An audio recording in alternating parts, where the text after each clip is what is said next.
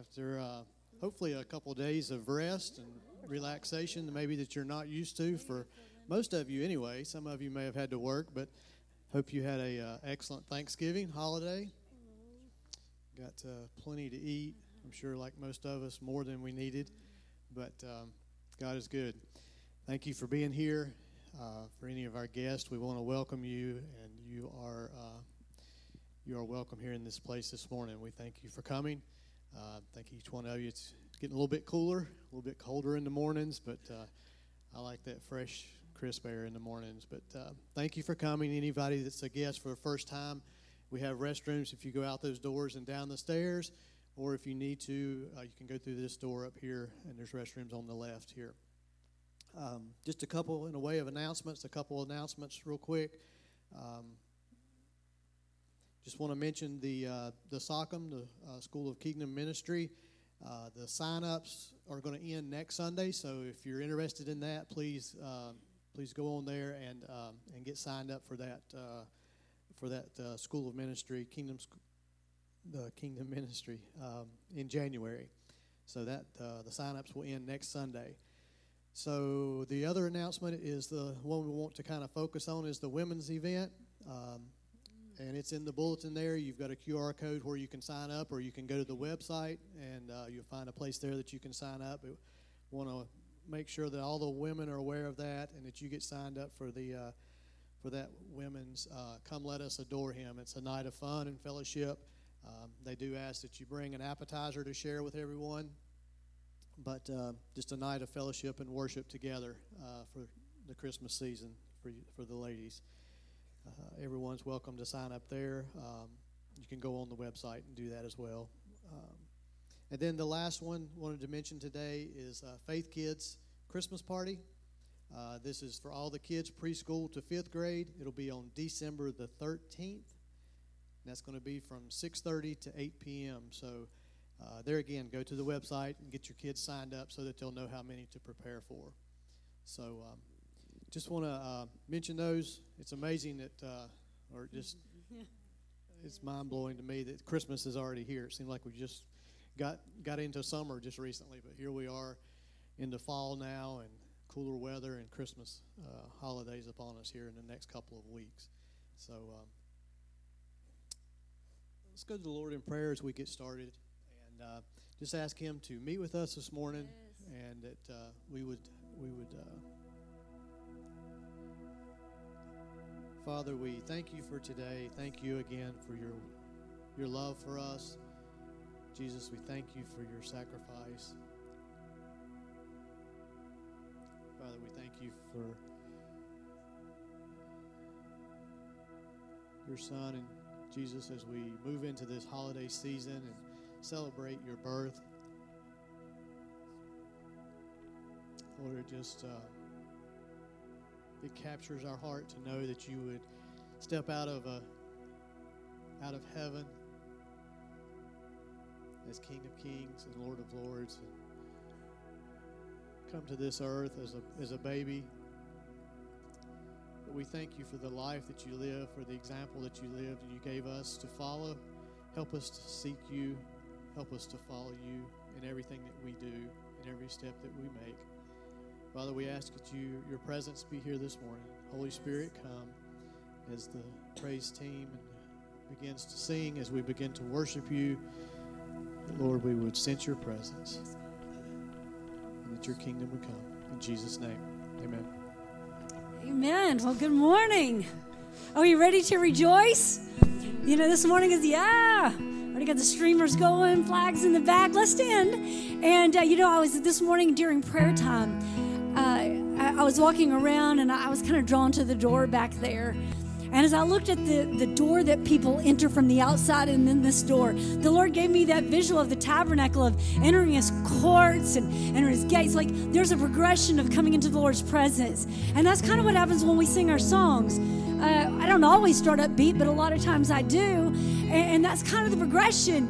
We come with thanksgiving. We come with praise. We come with rejoicing. And this first song is called Forever. And in First Chronicles and also in a couple of the Psalms. It does this thing of give thanks to the Lord, and then the people would reply, his steadfast love endures forever. And then it goes on, and there was this back and forth, and that's kind of what this song does. So let's go with it, and I just declare freedom in the room today. Let's worship the Lord big. Forever he is faithful.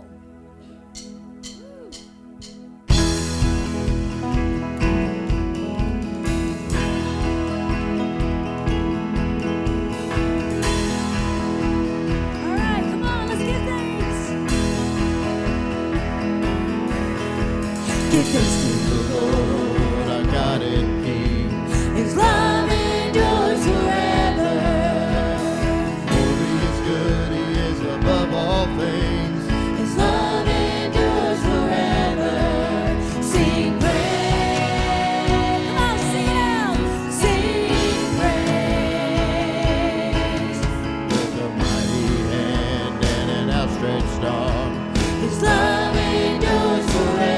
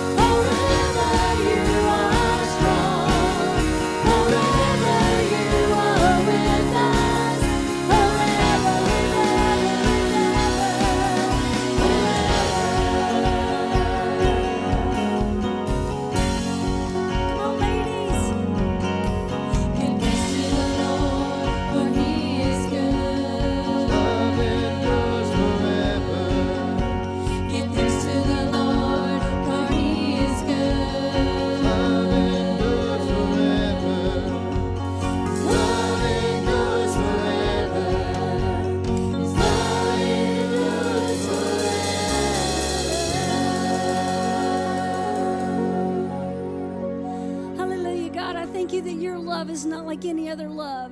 Your love truly endures forever, Lord. Whew. Talk to your soul. Bless the Lord, O my soul, and all that is within me. Bless his holy name.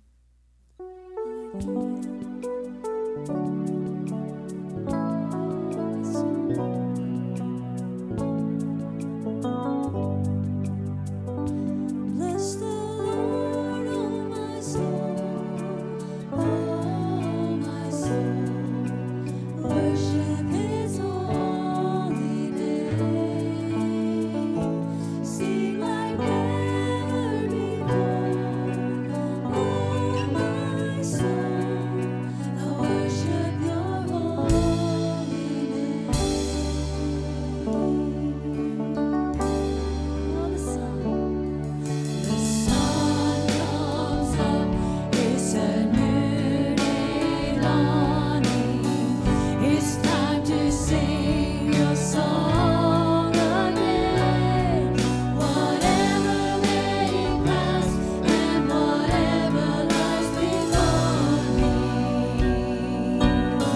let me be singing when the evening comes.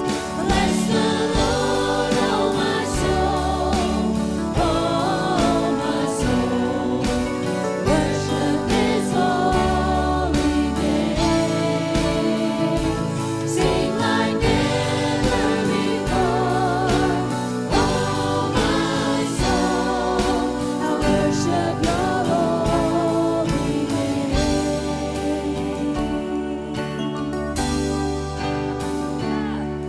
You're rich in love and you're slow to anger. Your name is great and your heart is kind. For all your goodness I will keep on singing. 10,000 reasons for my heart to find. Oh, bless him. Bless the Lord, oh my soul, oh my soul. Worship his holy name. Sing like never before, oh my soul. I worship your holy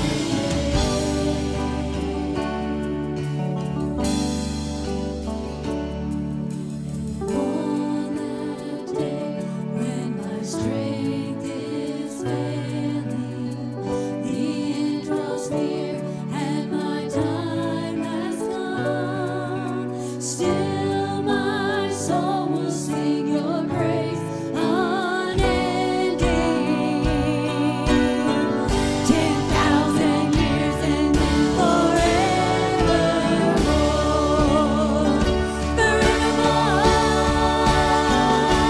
Bless the Lord, oh my soul, oh my soul. Worship his holy name. Sing like never before, oh my soul. Once again, I worship your holy name. Bless the Lord, oh my soul, oh my soul. Worship his holy name. Sing like never before, oh my soul. I worship your holy name. Yes, I will worship your holy name. Lord, I worship your holy name.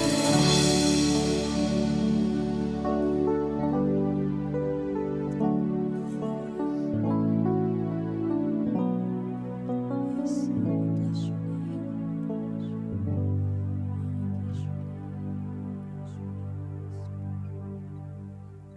Father, we've been so guilty of gluttony this week.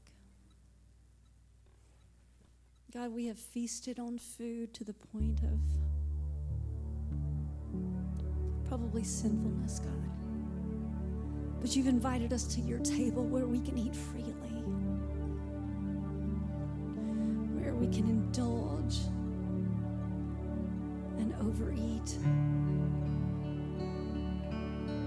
God, we come to your table right now to feast on your presence, to feast on your love, and to feast on your goodness. Oh, taste and see that the Lord is good.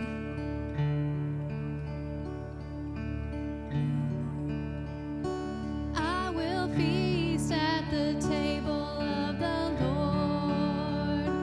I will feast at the table of the Lord. I won't hunger anymore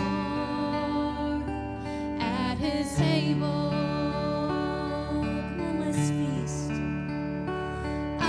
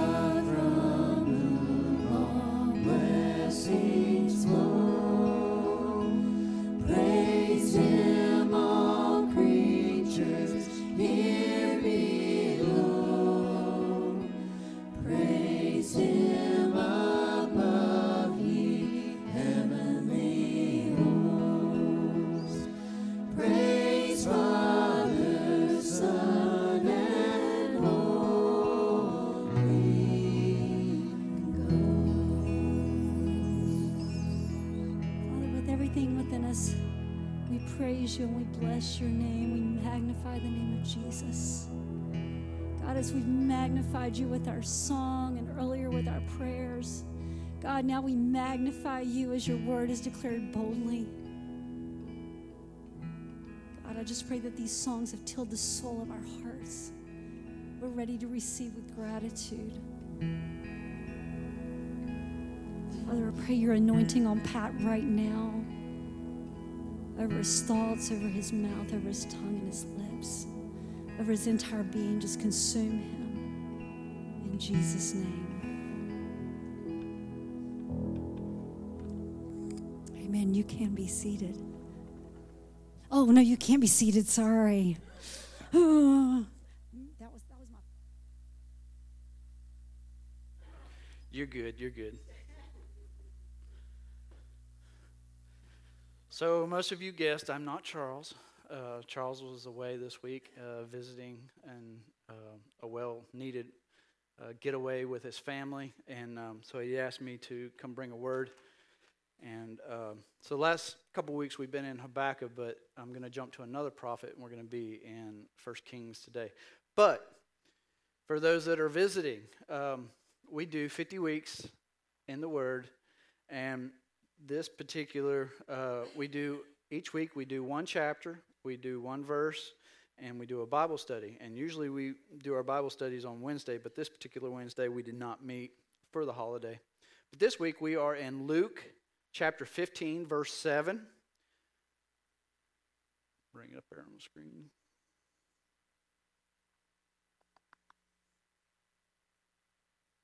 Maybe. There we go. All right, look at it.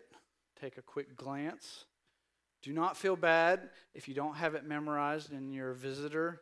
We're not going to condemn you, but for those that have taken the stand that we will try to memorize one scripture a week, this is what it is.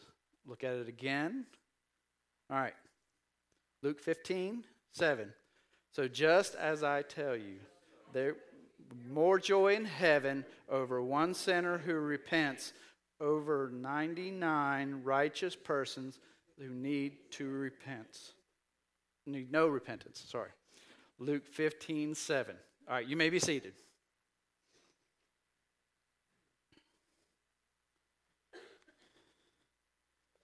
All right, so before we get into Bible study,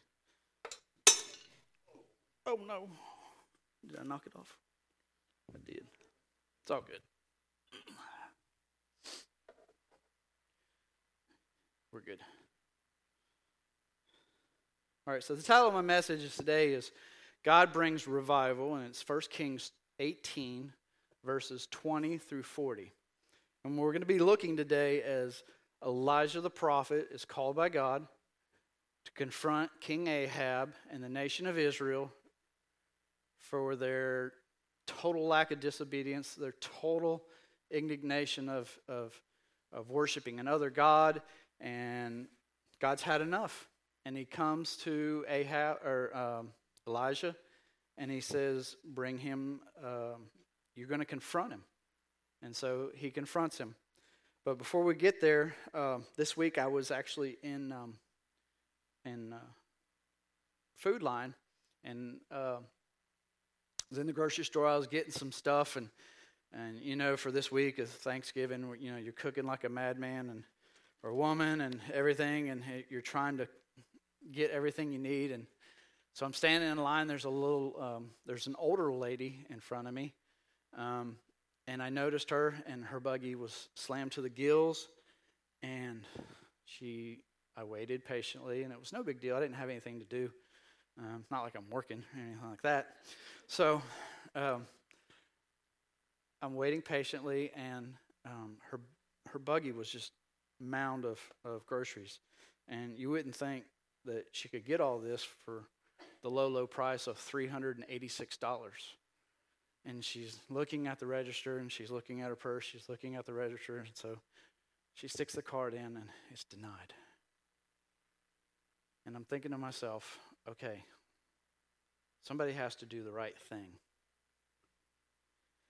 And my wife is sitting back there nervous, like, you didn't tell me any of this. So I'm standing behind her, and she tries another card, and it gets denied. And she's just looking, just mortified. And so I did what any good, standing human being would do to help her out. I helped her with her groceries, and we put it back on the shelf. It's a joke. But do the right thing. All right, 1 Kings 18, 20 through 40.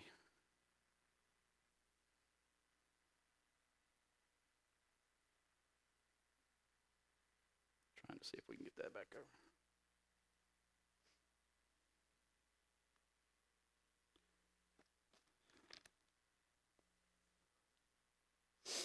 And I'm going to be I thought I was going to be reading out of the ESV, but I'm going to be reading out of my New King James, so it'll still work out. So Ahab sent for all the children of Israel and gathered the prophets together on Mount Carmel. And Elijah came to the people and said, "How long will you falter between two opinions? If the Lord is God, follow him, but Baal, follow him." But the people would not answer a word.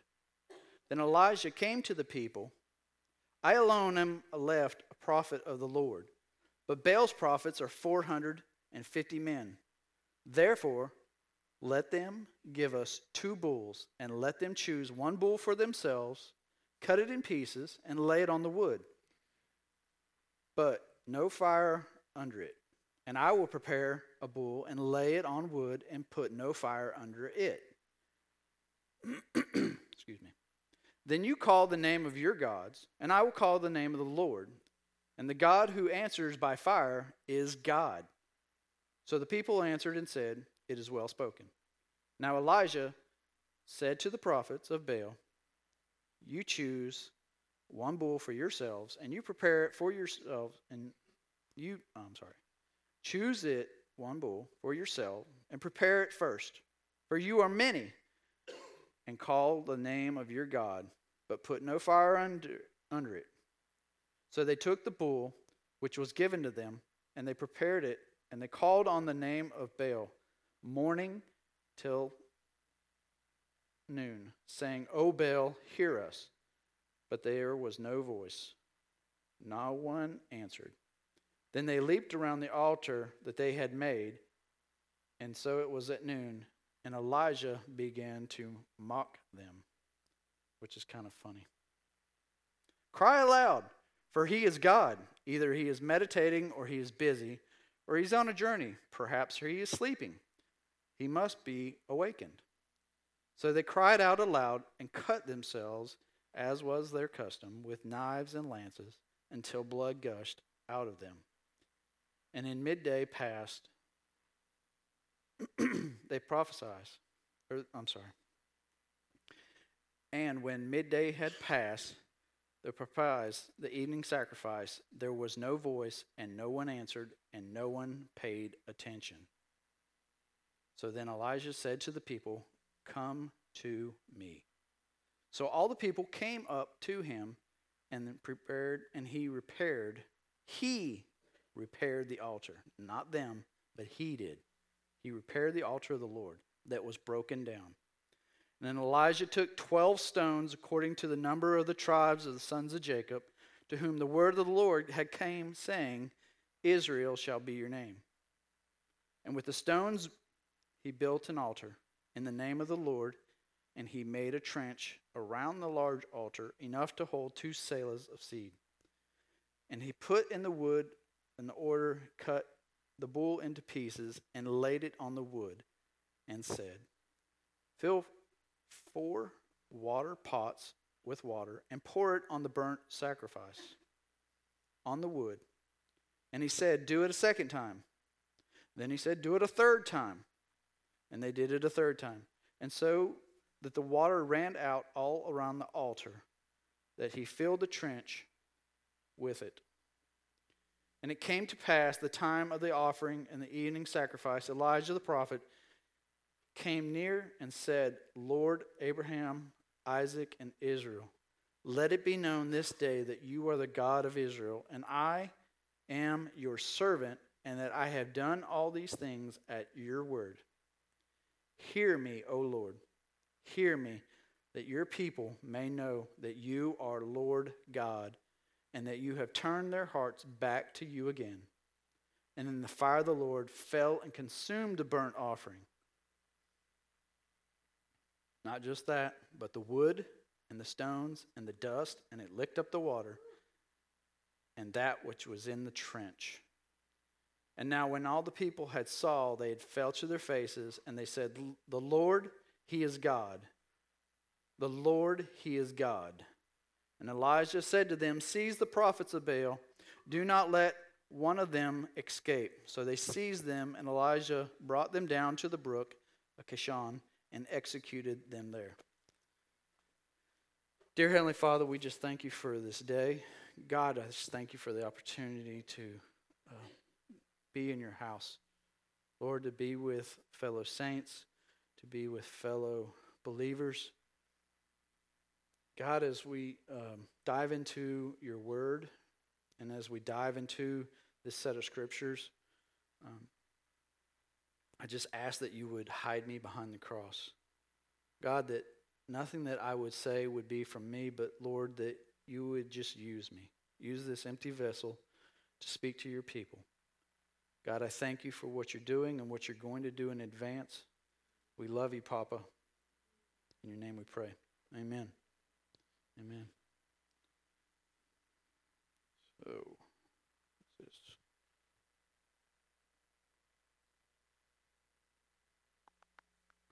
Trying to get it.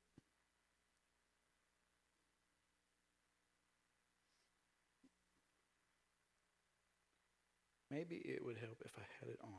There we go. Sorry. You're good. One more. There we go. All right. So the great showdown. We got Elijah. We have Ahab and the prophets of Baal on the physical realm.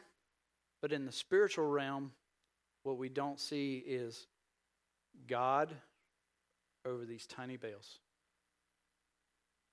over these false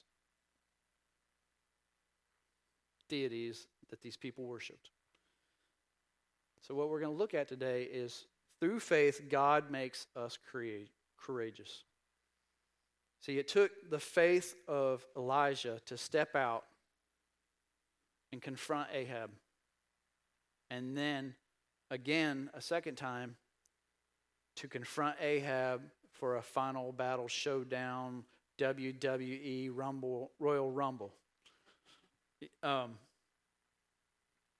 He comes to this through the faith that God has given him. And we must recognize that if it's not of God, it's not from him. It's got to be from God. The faith, the courage to step out by yourself to do the right thing. Secondly, we're going to see how God shows his power when we walk in his obedience. So when we walk in faith, our courage pricks the heart of God to show his power to his people in the moment that we see Elijah calling on God to do the thing that only he can do.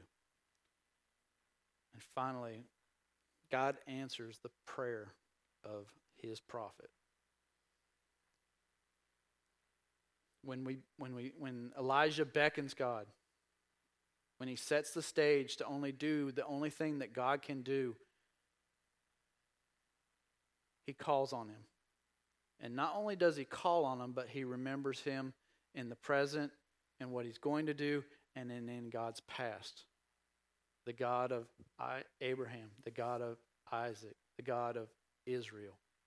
The things that you have done in the past, you will do to this day, and the things to come, because you are God. Elijah, who is he? Well, he was one of the most infamous and famous dramatic of Israel prophets. He did some things that many of them were not able to do, were not given the chance to do. He was rather quick. He could outrun a chariot, if you read later in the scripture. He was given the word of God about the beginning and the end of the 3-year drought. There were other prophets, and they were hidden. If you read into that story from Obadiah, Obadiah was a man that was feared of God, or he feared God, but he worked in the palace. But he hid prophets of God by 50s in caves, and he brought them food and water. And he did this just trying to preserve God's people. But Elijah, he thought he was there by himself. And that was one of his downfalls, to be honest with you. It's one of his quirks or things that he didn't have to do, because he wasn't by himself. But he thought he was. But God gave him the word. Go to Ahab in chapter 17, verse 1. And he basically comes out of the woodworks with nothing else being said about him up until this point. And he goes in and he says, "No rain until I speak, because you have been a wicked nation before our God." Another thing that Elijah, that checks one of his things that God has used him in, he was used by God to restore a dead child to his mother. No other prophet, no other person has done this in the Bible up until this point. And another person does it again in the New Testament. And his name is Jesus.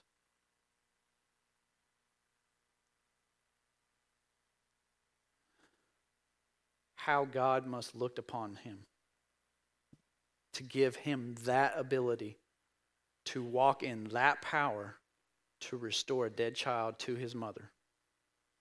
And in the New Testament, we see he appears with Moses and Jesus on the Mount of Transfiguration. Who are we going up against? King Ahab and Jezebel. And I'm not going to get political, and I'm not going to talk about the spiritual side of this, but Jezebel the woman. But King Ahab was the most evil king of all Israel, even up into 5 generations of kings in his family. He married a Jezebel, a pagan woman that allowed her to promote the Baal worship. Her dad actually was a king and a prophet of Asher that was given. Her name was, the actual name of Jezebel is belonging to Baal. So pretty much he sacrificed his family to and given over his daughters to a false deity, a false prophet, a false god, as you would say. And King Ahab was used to getting his way, but he'd get very depressed when he didn't get his way. He would pout, and he would basically console her, and she usually used him like a puppet. Jezebel killed most of the prophets of God except for those that were hidden in the cave by Obadiah, like I said just previously.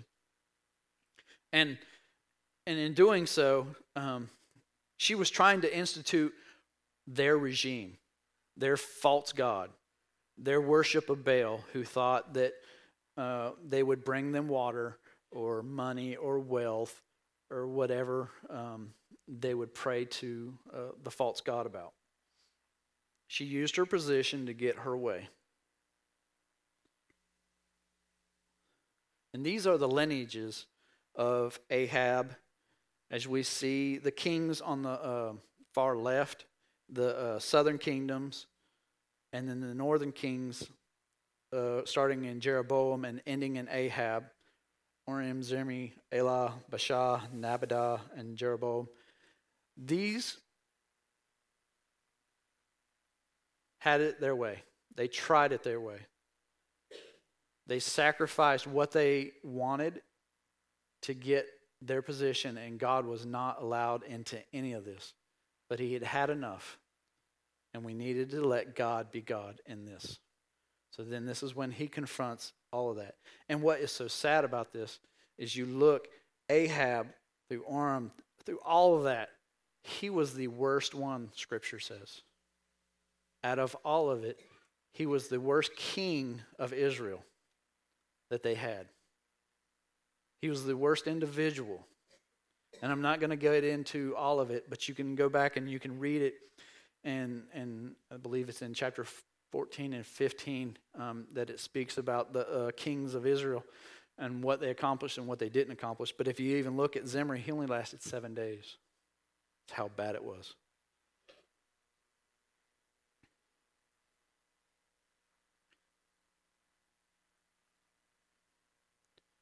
There was a corpsman in the World War II. His name was Desmond Doss. He was a non-combatant who rescued men. They actually made a movie about him. I believe it's Hacksaw Ridge. His religion forbid him from carrying any gun or threatening any human being with their life.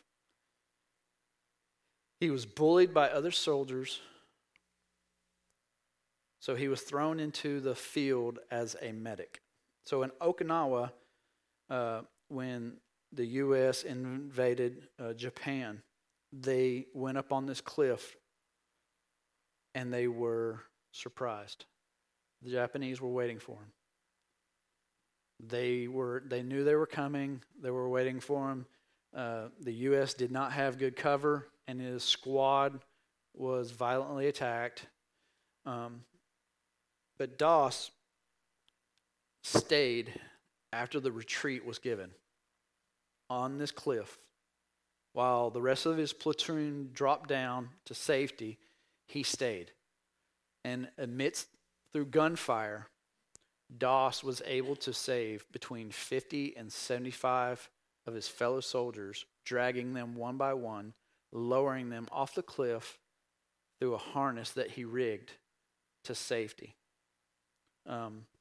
Later, after that, President Truman presented him with the Medal of Honor. The courage that young man must have faced of knowing that he was going up into hostile territory with no means of defending himself from a threat that wanted him dead. In the same manner, Elijah stepped out in faith amidst a king, a nation that was not happy with him, because we just spoke earlier of it, that he came, told Ahab, it's not going to rain for 3 years. So who do you think is going to get Mr. Popularity? It was not Elijah. And God drew him back and drew him into safety outside of the city, that you can read in chapter 17, and drew him to a brook and fed him and kept him while water was still coming in a brook, and he had actually had birds bring him food. They met the needs, even in the small things, and he protected him. So Elijah just goes and he steps out in faith. He goes because God has been faithful in the little things, his protection, his provision, and his shelter. And I just spoke about that in verse 17. It talked about he pulls him out of the city to where the people wouldn't be hunting him, and they couldn't find him.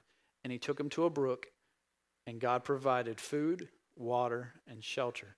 And even when the brook dried up from the 3 years, because it did not rain, God drew him to a widow,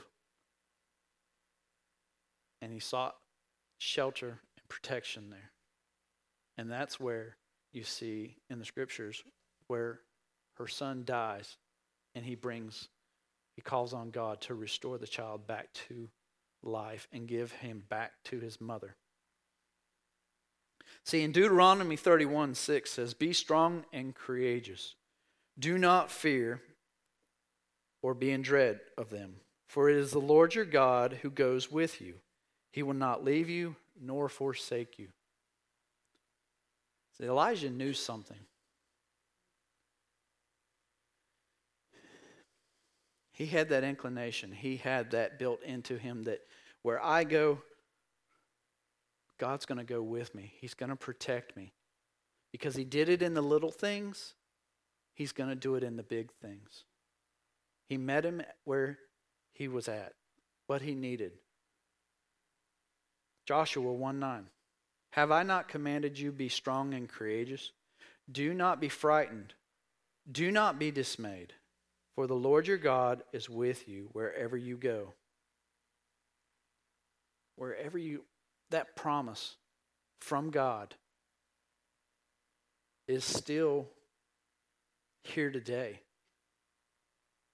It doesn't say that things will be great, that your day will be easy, that your life will be on cloud 9. But it does say, wherever you go, I will be with you. And don't worry about it. Be strong. Be courageous. When you face that battle, when that medical when the doctor comes back in and says, "Look, it's not good," stand strong. Be courageous. Be courageous. Be courageous. He has not given us a spirit of fear. He has not given us a spirit of fear. That is not of God. He wants you to stand up, put on your armor of God, and face the things that we face. Irene Sandler. It was back when Germany invaded Poland.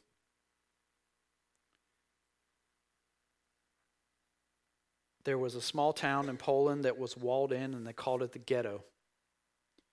And she was a social worker that got her papers and her credentials to become a nurse. And she would go into this ghetto, and she would bring medicine, and she would sneak in food to these people that were in this concentration camp. But that's not even, that in itself, her bringing them food and medicine to try to help them and heal them, that wasn't even the most impressive thing about that story, is that when she would leave, she would sneak children out. She would sedate them. She would either put them in a toolbox or in a sack bag, throw it under a bunch of stuff, and drive her truck out. And through that period of time, she was able to sneak out and save 2,500 children from the Nazis, from a death camp, basically. Get them, changed their names, got them moved around into their underground railroad, so to speak, and get them to safety. Now, the Nazis did find out. They broke her legs. They put her in concentration camp, and she survived. But when she got out, she had taken every name and every child that she had saved, and she had their name written down in a jar, and she buried it in her yard. But to the last day that she died, she tried to reunite the kids with the family members that survived. being impossible because most of their parents died, but the courage that had to happen in her life to say, there is injustice and I will not stand for it. This is wrong. We have got to do something about it. These are just some stories of people that decided to stand up and call out what is not working, what is not right. And my statement, though, today is, do we need Elijahs to call out what is not working? And when I say that, please hear me. You are not all Elijahs. I am not Elijah.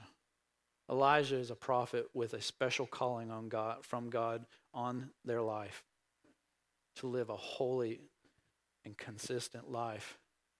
But when we see those individuals, when we see that individual that has that spirit of Elijah on them and they're calling out evil, we back them. We get behind them. We do the right thing. The late Billy Graham. Actually, I jumped ahead of myself. Sorry. It says, God makes us courageous. The late Billy Graham says, courage is contagious. When a brave man takes a stand, the spine of others stiffen. And in these uncertain, ungodly times, the world needs more men like Graham described. Men that will be willing to stand for what is right, to stand for what is good, and to stand for the good of others. So,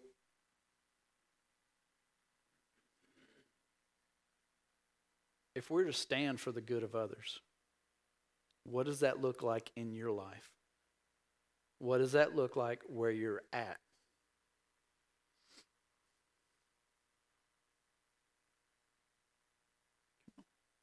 God shows his power. When Elijah calls out the false prophets and the teachings, Elijah tells the people to pick a side, to stop sitting on the fence. See, it's easy for us to sit there when things are going bad and sit there and say, well, God is good, God is good, God is good. He will protect us, and he will protect us, and he will protect us. But when there is indignation and when there is evil in this world, we can't sit back idly to say, well, God's going to do something. God's going to show up and do something. I'm just waiting for God to do something. Well, God did it 2,000 years ago, people, when his son died on the cross.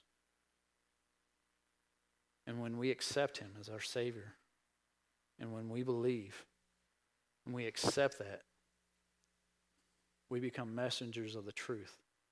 And we are to stand up for the truth. See, Elijah calls out the false teachings and the prophets, and he gathers them. He gathers them to the pinnacle, and Mount Carmel was the pinnacle. He said, let's do this. Your faults, my God is real. I'm going to show you.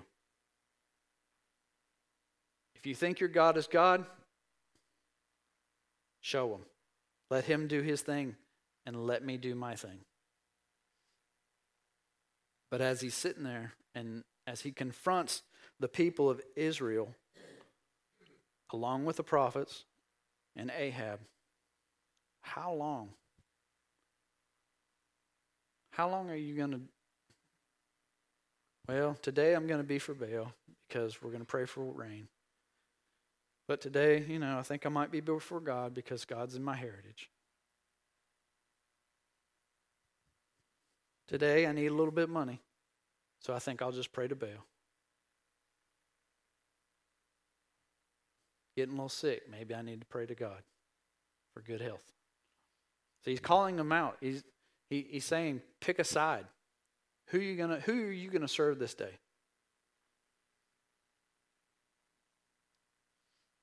Revelations 3:15 through 16 says, I know your works.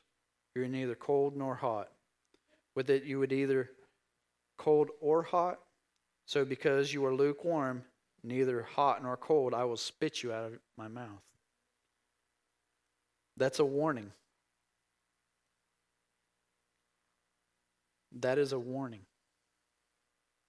from God. How many of us drink that nice, hot, lukewarm cup of coffee in the morning? It's either going to be hot or cold. I don't know many people that just drink at room temperature. I don't drink coffee because it's, but my wife will drink it straight hot. She'll drink a couple cups in the morning and she'll be good. But I think my daughter, she likes her coffee ice cold. I don't know many that will drink it just lukewarm.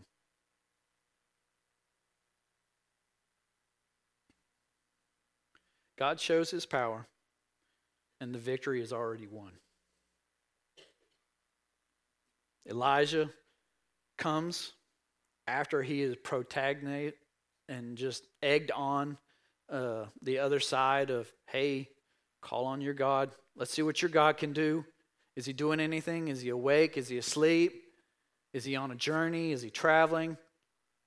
Come on, let's do this. What's he doing?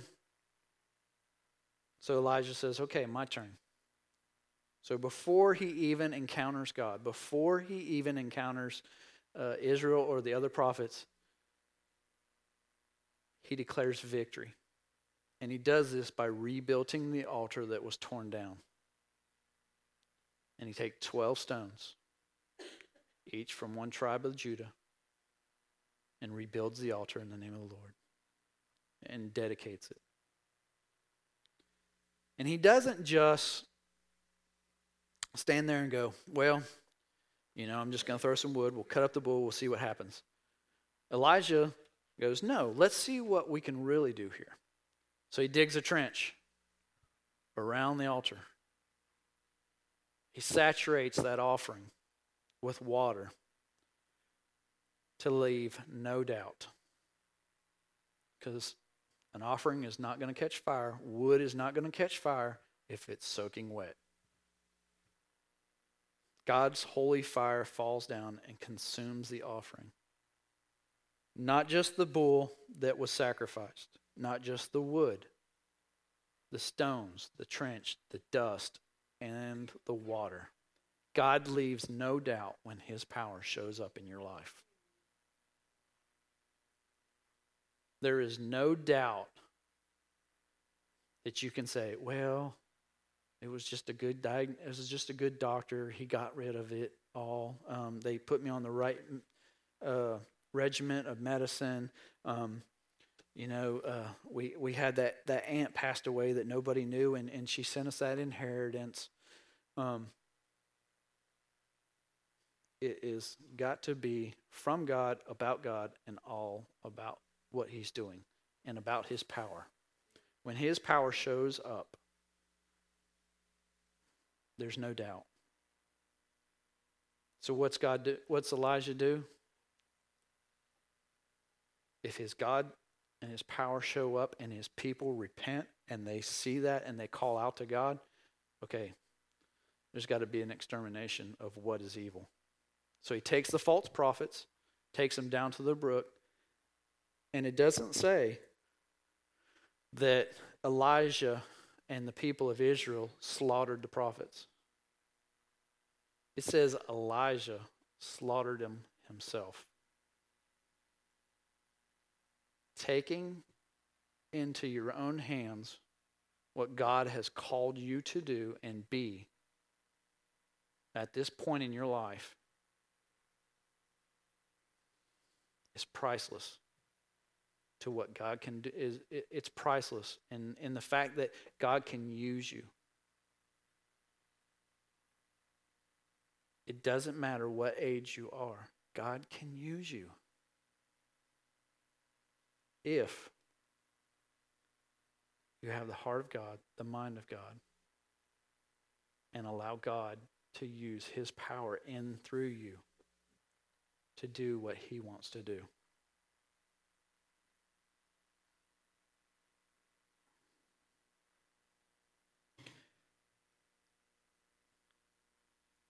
God answers. And so what we didn't read, if you go back in chapter 18, but what we didn't read about was after this had happened, there was a celebration. And Elijah goes to Ahab, go eat, celebrate, for God has come back to your people. And he does this, and Elijah doesn't,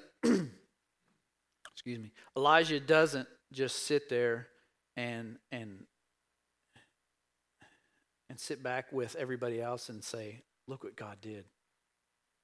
But he draws himself away from everybody to the peak of Mount Carmel, and he falls prostrate. He gets on his knees, and he begins to pray. And he begins to pray. And he tells a servant, go look to the water. Go look to the sea. Is it coming?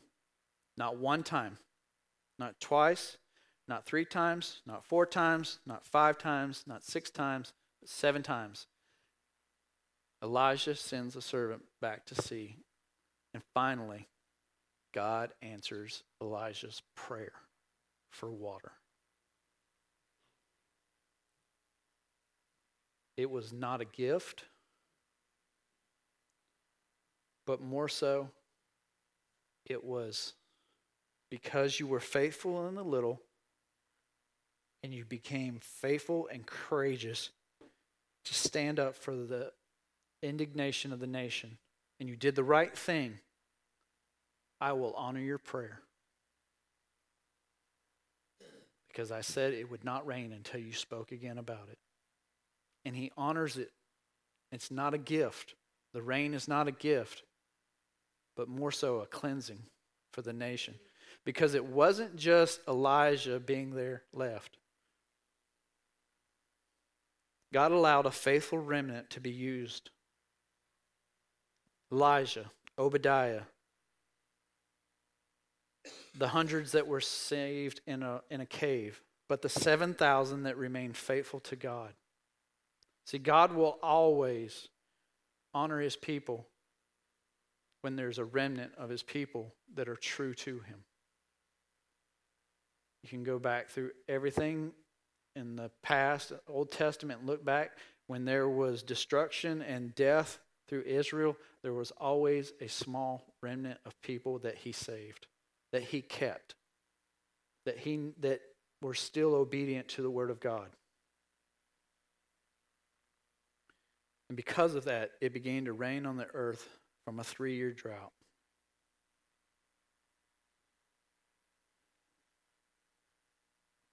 God answers the prayer. James 5:16 through 18. Therefore, confess your sins to one another and pray for one another, that you may be healed. And pray, and the prayer of a righteous person has great power, as it is working. Elijah was a man with a nature like ours. He's just like you and me. He's flesh and blood. He's not this spiritual being that came down from heaven to live a better life than us. Elijah was human.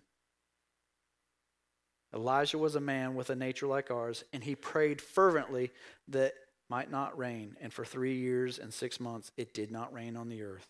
And he prayed again, and the heavens gave rain, and the earth bore its fruit. Now, I know here lately, it hadn't rained a whole lot, and it hadn't rained for like 2 or 3 weeks. Can you imagine your life now, 3 years in, with no rain? Trying to prepare and trying to take care of livestock, trying to take care of your family.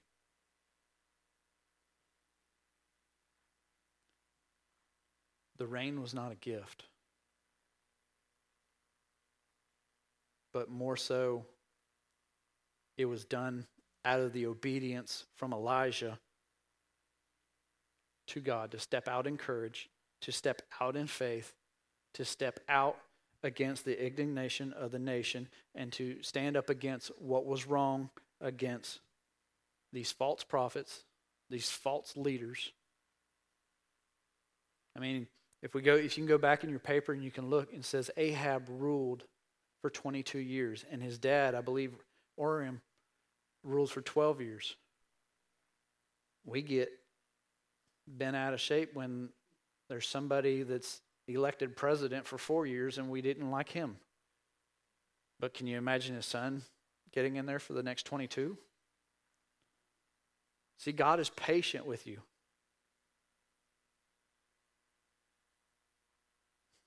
Scripture tells us and shows us that time and time again.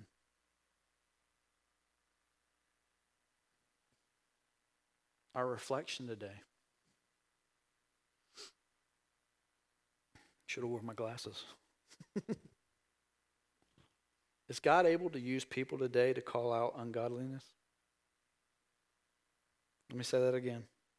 Is God able to use people today to call out the ungodly? Are there any Baals in your life that are hindering you from hearing God? And when I say that, Baal, I don't like it, but it's just how it is.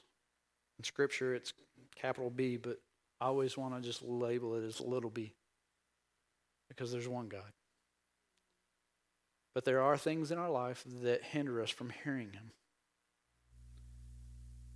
And I ask you this day, what prayer are you praying for God to answer? What is it that you want to just give it to Him today about? What are you struggling with? What are you fighting your flesh with over and over again? What is it that you come to God, you give it to Him, 2 days later, you're back in it? What is it in our nature? What is it that we can't seem to just turn over and throw on the altar of God and say, take this from me, please?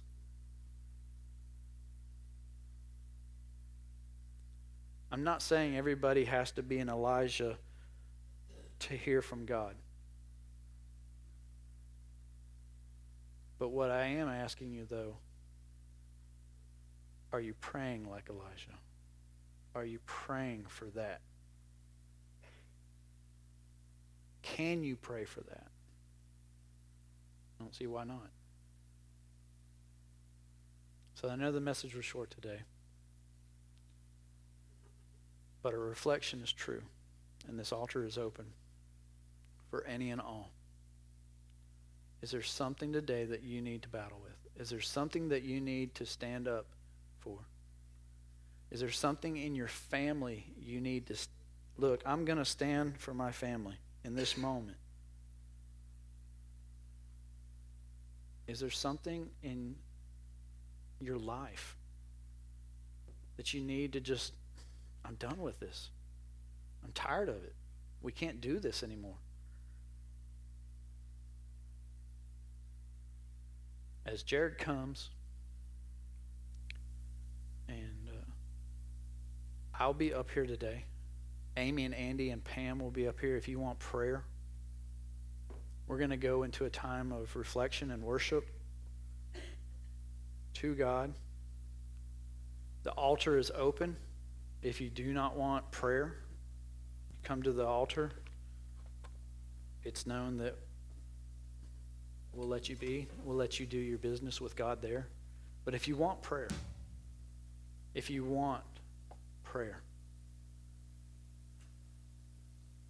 come this day. Don't let the sun rise again on another problem. Give it over to God. Jared. God, come do what only you can do.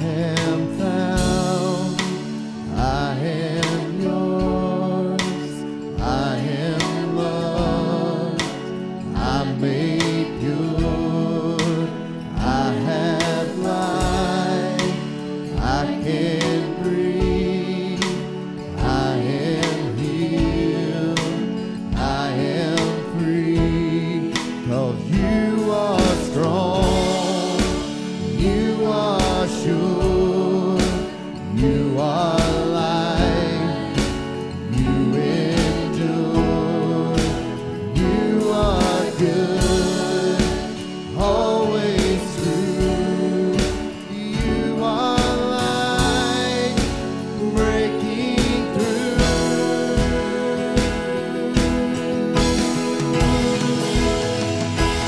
Here's my heart, Lord. Here's my heart, Lord. Here's my heart, Lord. Speak what is true in my life. Here's my life, Lord. Here's my life, Lord. Here's my life, Lord. Speak what is true. Speak what is true. Speak what is true. Speak what is true. Speak what is true.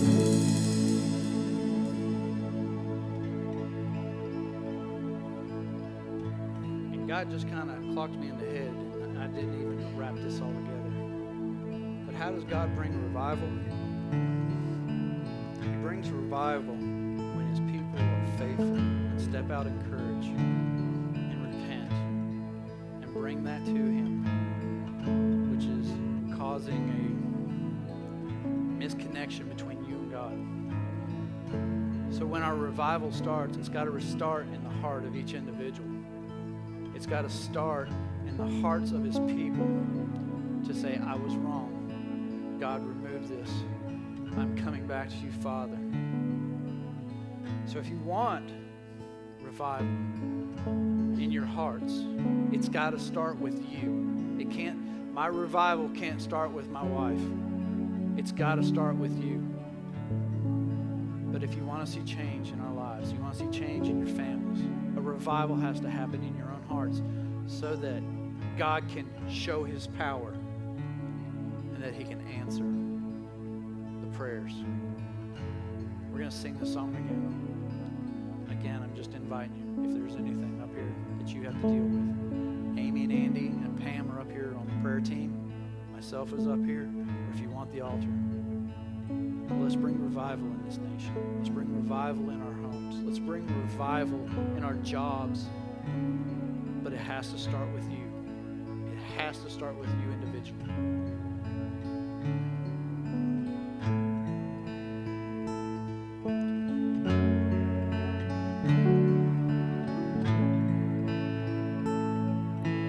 Here's my heart, Lord. Here's my heart, Lord. Here's my heart, Lord.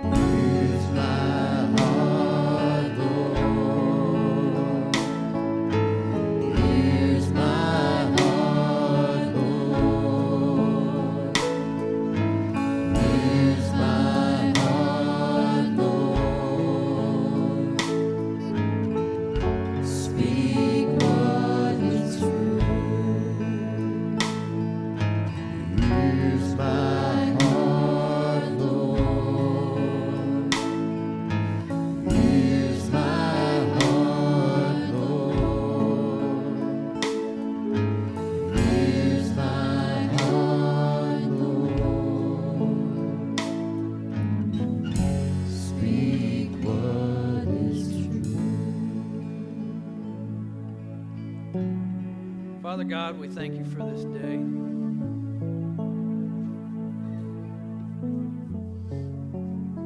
God, that you would ignite in us a courage, that we would be faithful to step out and right the wrongs of many. But God, it's only through you. It can only be about you and for you. So God, right now I pray an impartation of prayer to go upon the church right now. God, that you would prick our hearts. Lord, that you would just saturate us from our head to our toes. Lord, that you would give us eyes to see, ears to hear, and a heart to love. Lord, that we would stand up right now in a nation around us where things are crazy, things may be falling apart in our lives. But God, that we would remain faithful and true to the course that you have set us a sail on. God, come do what only you can do. In your name that we pray. Go home, be blessed. Bless others. Reach out those. We love you.